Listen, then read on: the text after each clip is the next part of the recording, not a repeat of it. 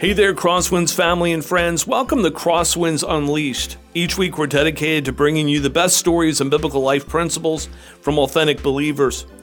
Our podcast breaks down the Christian life through interviews and practical instruction, and I like to say hopefully in a fun and accessible way.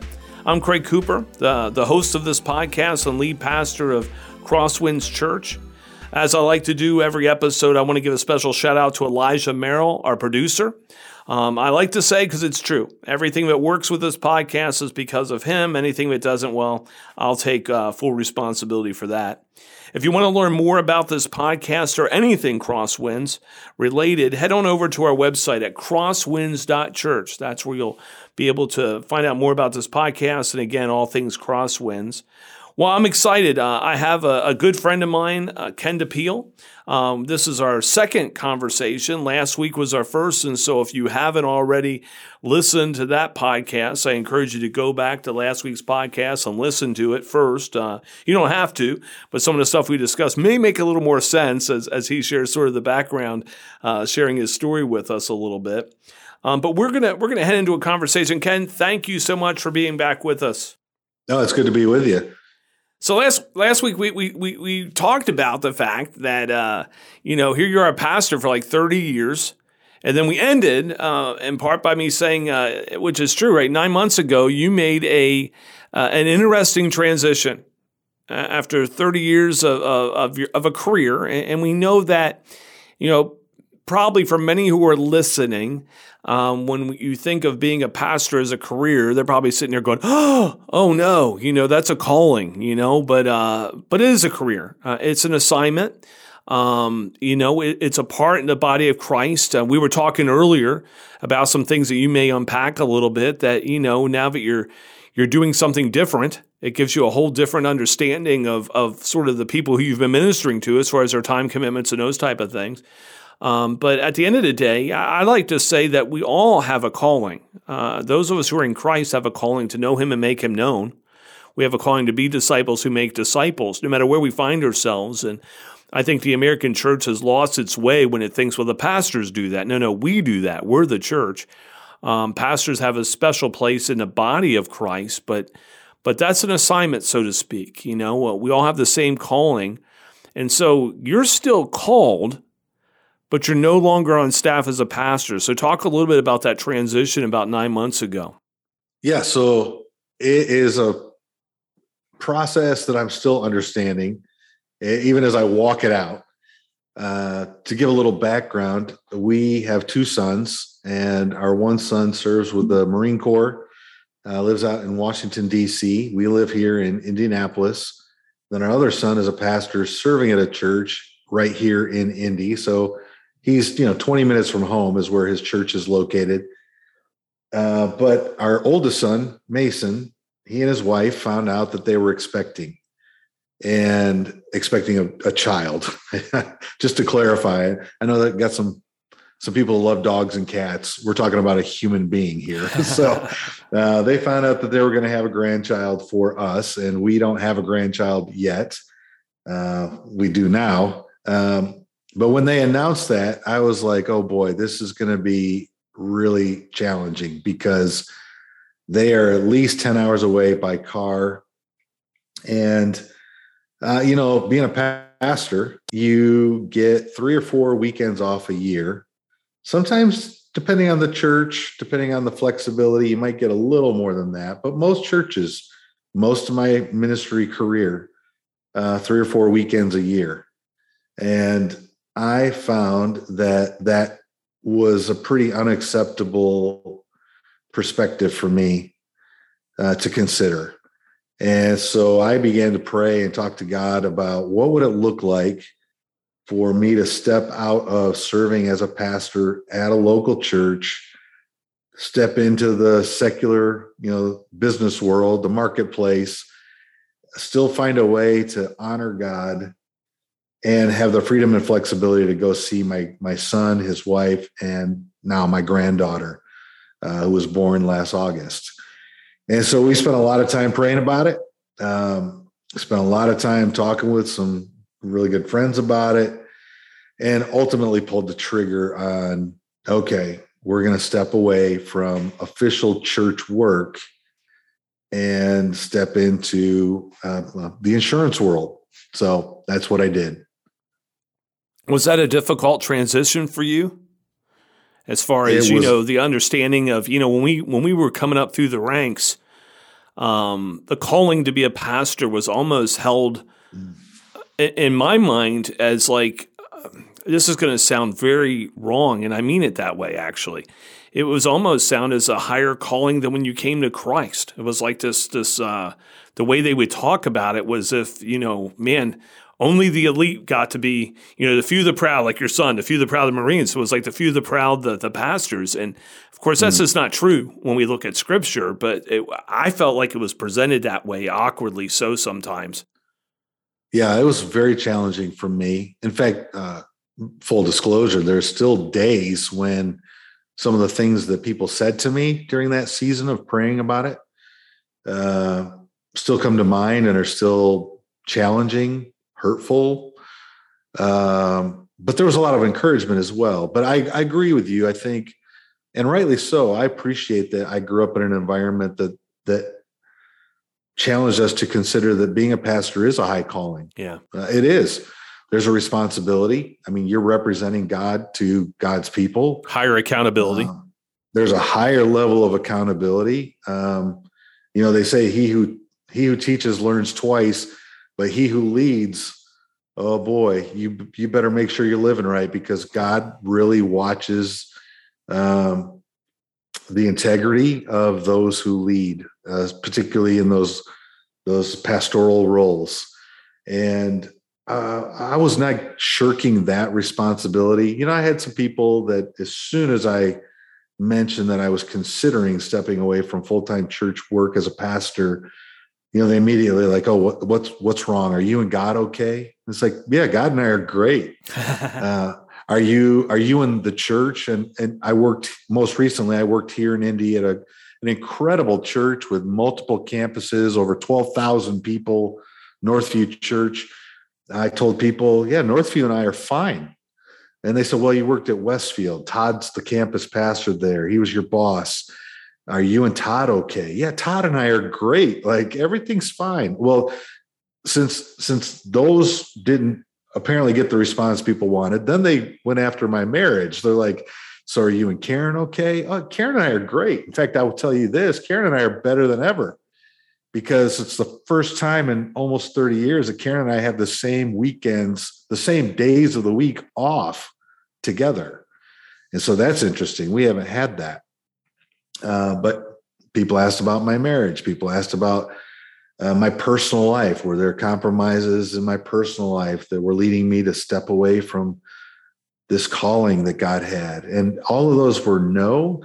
I'm actually stepping into a season of life where, based on multiple factors, it just seemed like, and I had a lot of sense of peace and release from God about it, that this is a season of life for me to pour into my family, to pour into opportunities with the community in ways that I've not been able to pour in. And uniquely, God brought me a friend who's now my boss, who has shaped the insurance agency that he oversees. I mean, it's his agency, his name's on the sign, that he has said, how can we take a for-profit industry like insurance and really make it ministry? How can we leverage that for ministry? And so you take those three things, put them together, pray about it. God gives you peace, and you go, okay, God, if that's the understanding, then I can step away in good conscience. But I'll tell you this, I wanted to make sure that I did a few things before I did. I wanted people to know we're still going to church. We're actually still going to the same campus. We still go to Westfield. I still serve on the worship team. I play keys once a month. Karen still serves as a greeter. She helps welcome first-time guests to our church. We lead a life group. I'm leading a mission trip to Uganda this summer. We wanted, and we felt it was very important for people to see that even though I was stepping away from pastoral vocational ministry, that I'm still a member of the body of Christ, called to serve the local church, and should be in some ways visible seen for what we're doing. I think there are times when it's important for other Christians to see that, oh, he's serving. For people to see me and Todd, my former boss, to see us in the lobby, laughing, joking, talking together, that all things are truly good relationally with us. So that was very important. And so we've continued that to this day.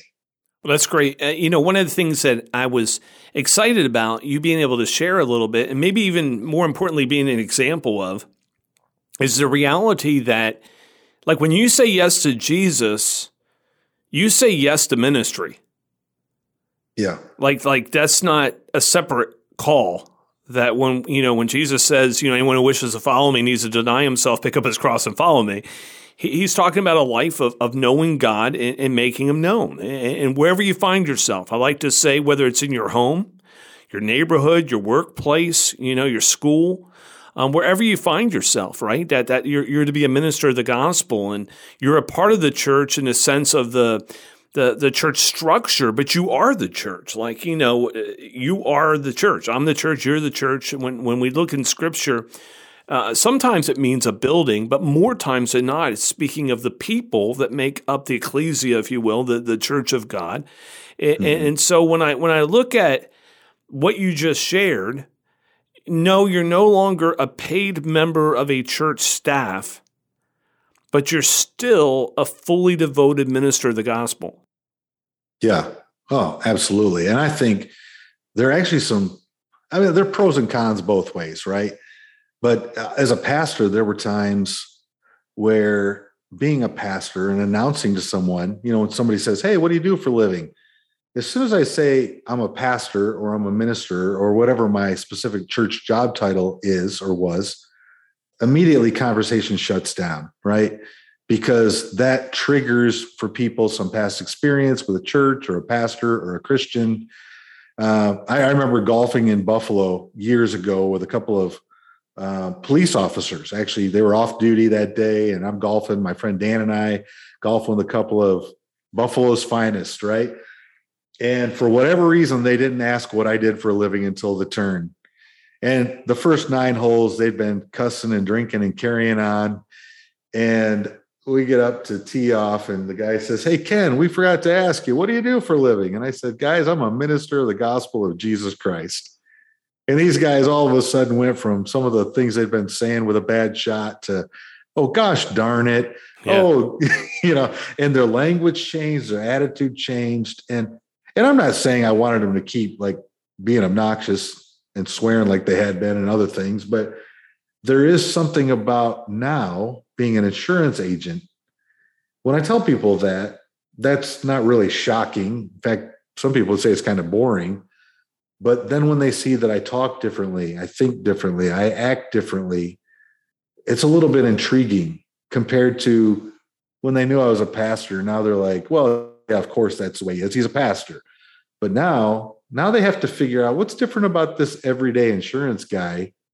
What's different about him? Why doesn't he say some of the things that we say or joke about some of the things that other people joke about?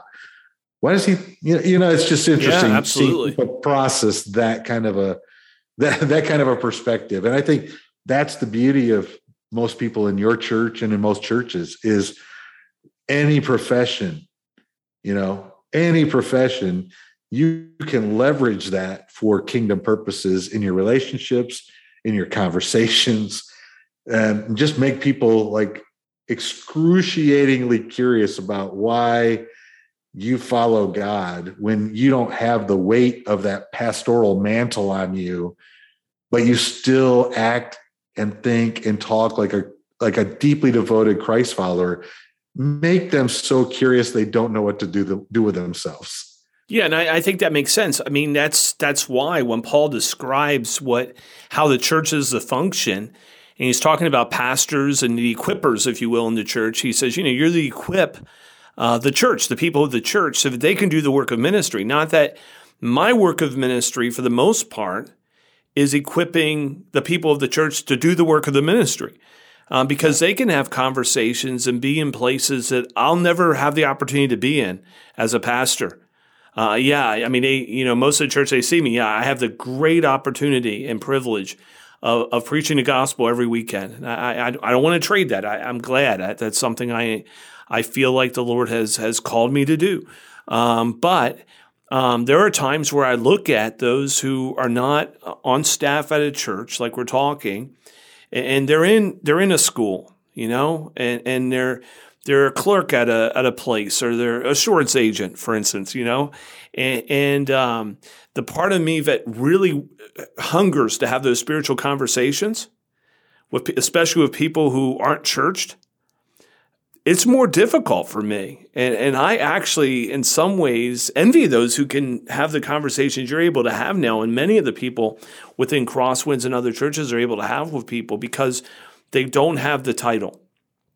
Because you're right. I've had the same type of situation where once someone finds out I'm a pastor, they either shut down or they become the prize Sunday school student or prize small group participant, right? All of a sudden they're a Jesus person, even if they don't know how to, which even becomes even more awkward, and I'm not ashamed of being a pastor. I'm not. But I'm not as forthcoming with that information for that very reason. I want people to get to know me before they hear that, and I want to have honest conversation before that. And you're experiencing that, and so that must be an interesting thing for you after over 3 decades of being on staff as a pastor at a church, paid vocational. We use that word vocational ministry because even here at Crosswinds we have paid staff and unpaid staff. Even part of our teaching team, we have people here on our teaching team who aren't paid staff, but they're pastors here in our church, but have other careers. They're bivocational. Sure. But for you to be able to do that, talk to me about that you're still a minister of the gospel. Like when you told the person, I'm a minister of the gospel on that golf course, you're still a minister of the gospel. You're just no longer a pastor on staff at a church. You're an assurance agent who's a minister of the gospel. Well, yeah. And Craig, I want to answer that, but I also want to say, I think sometimes, the challenge in the church world for staff are to realize, people only have so much time to give to the organized church. Because a lot of times people are spending the majority of their life outside the walls of the church, right? Whether it's in their job or full-time at home with their kids as a full-time parent or full-time homeschooling or, whatever they're doing, they're spending a lot of time away from the church. And so there's no way that a staff at any church can provide every opportunity. Like if you look at here are roles to serve in the church, you can't provide every role that every person's going to fill and fit. And so some of it is up to the church staff to say, we can't do that. And in fact, I don't know that we should do that. It's also up to people who aren't working for the church full time to say, well, if Craig or whoever didn't tell me this is a way I can serve, then, oh, well, no, you've got to get along with God and figure out, where does God want me to serve? How does God want me to serve? And whether Craig or any of the pastoral or ministry staff ever know that I did it, who cares? Yeah. God called me to do it. I'm going to do it. And it might be a secret until we reach heaven that anybody knows that I did this ministry thing that God called me to do. That being said, I look at opportunities that I have every day. I have clients calling in, right, for home, auto, life insurance. And, you think, well, okay, so that's financial. You're quoting people. You're trying to get a great rate, right? You're trying to, beat the competition. I'm a broker, so we represent multiple companies. So if you tell me you like the Mayhem commercial or Flow, or you don't like Mayhem or Flow, okay. But beyond the rates, beyond all of that, I start hearing stories about people's lives. I hear about the widow who's recently been widowed and is having to sell her husband, who's now deceased, having to sell his pickup truck, which is that an insurance issue? Sure it is. But there's a relational issue there, right? To say, man, this got to be really hard because of what that truck represents. Yeah. Like her husband of over 30 years drove that truck every day for the last 4 or 5 years. So now I have an opportunity to say, hey, can I pray for you? And I work for a boss who said, any chance you get to pray with somebody, go for it. He's like, we're a distinctly Christian agency, and I'm the boss, and we can do it that way because I said so. And so I have the opportunity to pray for the widow. I have an opportunity to encourage the mom and dad who just found out that, insurance is going to go up $150 a month because their 15, now 16-year-old starting to drive. I'm the one that gets the phone call when the 18-year-old has an accident while he's away or she's away at college. And so, you start doing life with these people and hearing stories about how things are going. I'm the one that got a call from someone at our church. I'm no longer this couple's pastor, but they call because they're going to get separate insurance because they're separating, thinking about getting divorced. Well, I hate taking that call. Now I'll try and help them with insurance, but I'm also going to say, I hope that eventually you don't need this insurance. I hope that eventually you guys work things out, patch things up, get counseling, and get back together. And I can say those things now I know some people say I can't say that in my workplace, and I get that. But you can do what you can do. You can do what you can do. And you can look like, what are the opportunities that I'm allowed to take advantage of?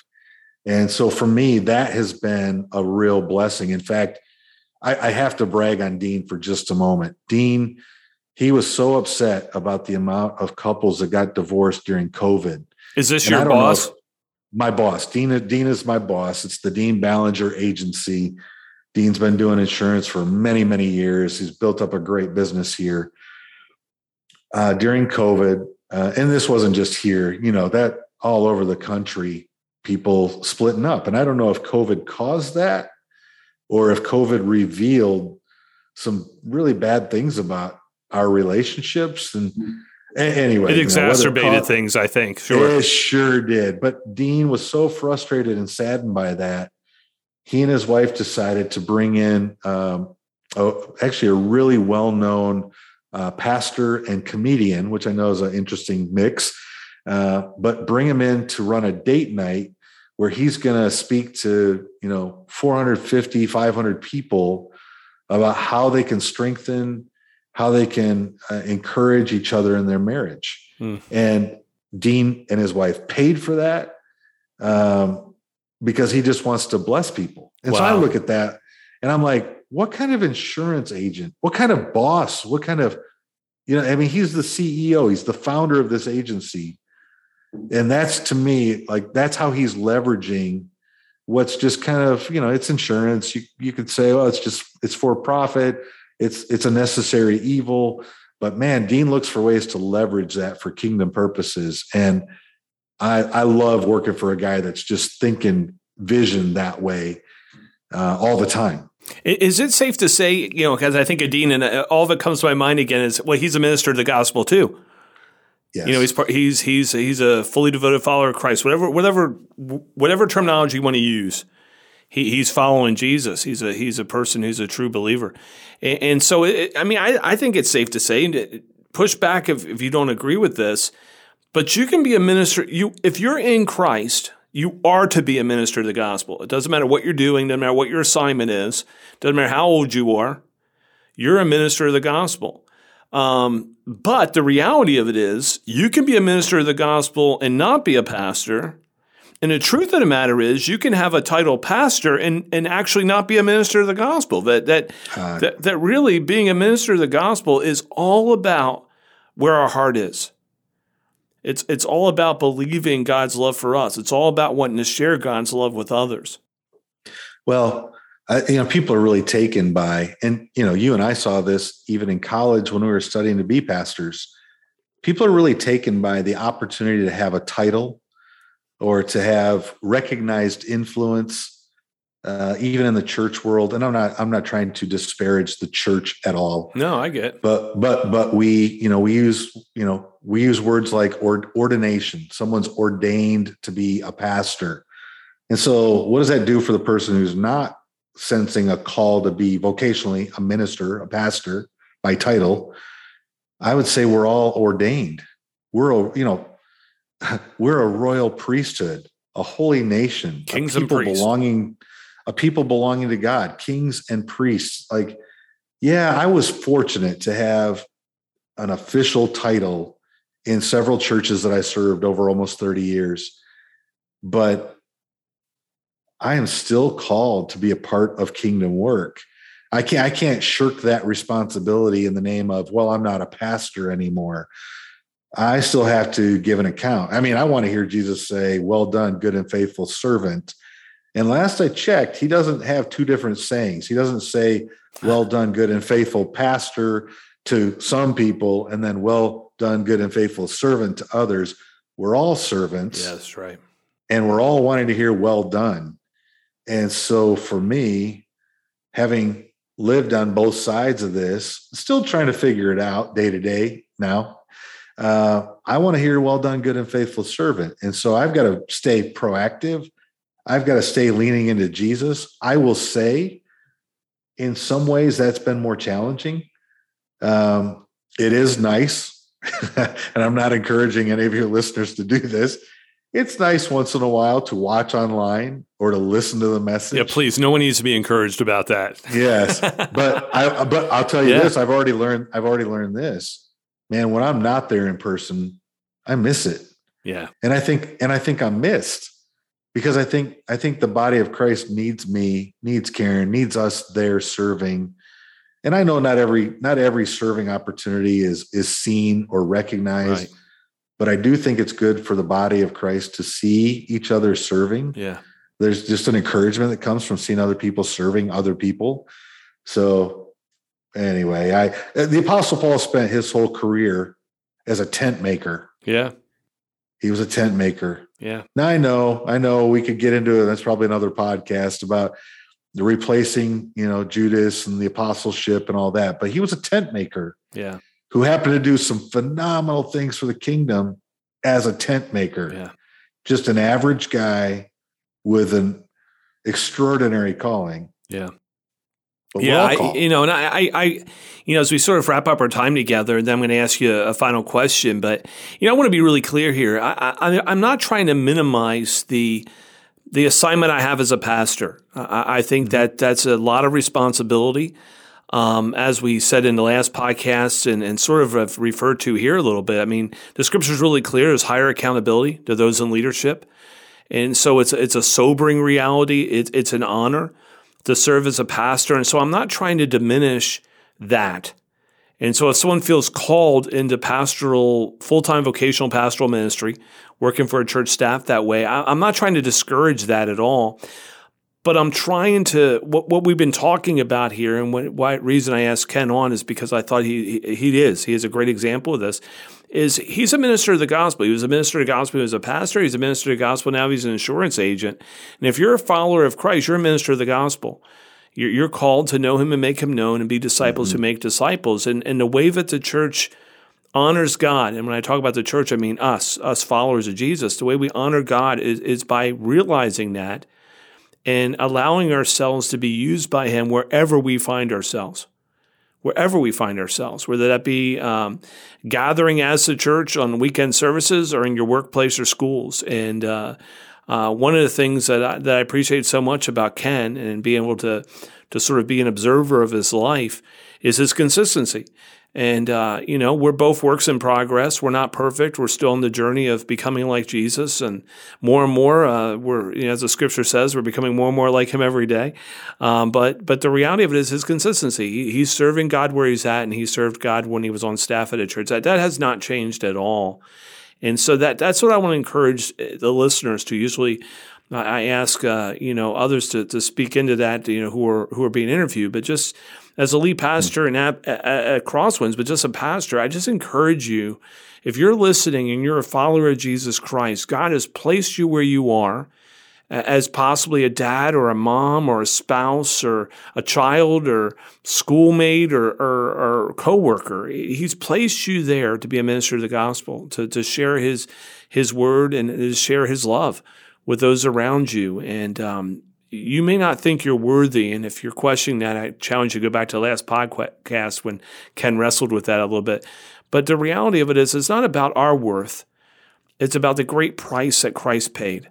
so we can have a relationship with God. It's not our worth. It's the value God places on us when he said, for God so loved the world that he gave his only son. That's a high price to pay for us. And it's because of him that we're able to be a part of this great work of building his kingdom. Ken, I'm going to ask you one final question, and as I went on a little rant there. Here it is. If you could give one last word to our listeners, what would that be? Honestly, I had a feeling you were going to ask that. And I would say two things. First of all, you are not insignificant. Like, you are not insignificant. I think sometimes people think, well, I'm not a pastor, so, what I'm doing, does it really matter? And my answer is wholeheartedly, yes, it does. Absolutely matters. Yes. The other thing I would mention, and I don't know if they're completely related, but I think this is equally important. People are watching you more closely than you think. People always think that pastors have to have it all together, and they should try and have it as together as they can. But I would say the average Christian needs to remember people are watching you closer than you think. And your influence, how you think, how you talk, how you act, what you do, where you go, what you're doing, who you're doing stuff with. People are watching that. They're not just watching the pastor. They're not just watching the church as a whole. They're watching the church as you. You represent Jesus. So be discerning. Make good choices. Yeah. Because people are watching. You have great influence. You're not insignificant. You have great influence to the day-to-day. The guys, the men and women on the job, the other students at school and college or in high school or junior high. People are watching you, and they are greatly influenced by you, whether you know that or they ever tell you that or not. Like, that's just huge. Ken, that's great. Thank you so much for being a part of this podcast and last week, and taking time out of your busy schedule to be a part of this with us. Thanks so much. Yeah, thanks for having me. Well, once again, remember, join us next week as we continue on in our podcast journey. Also, check out crosswinds.church, where you can learn all things Crosswinds and more about this podcast. Thank you for taking the time to be a part of this podcast by listening. I never take that for granted. For those of you who are listening, it is a great privilege to think that you would take your valuable time and listen to what we have provided here for you. And so I hope you'll join us next week. And for now, be blessed and bless others.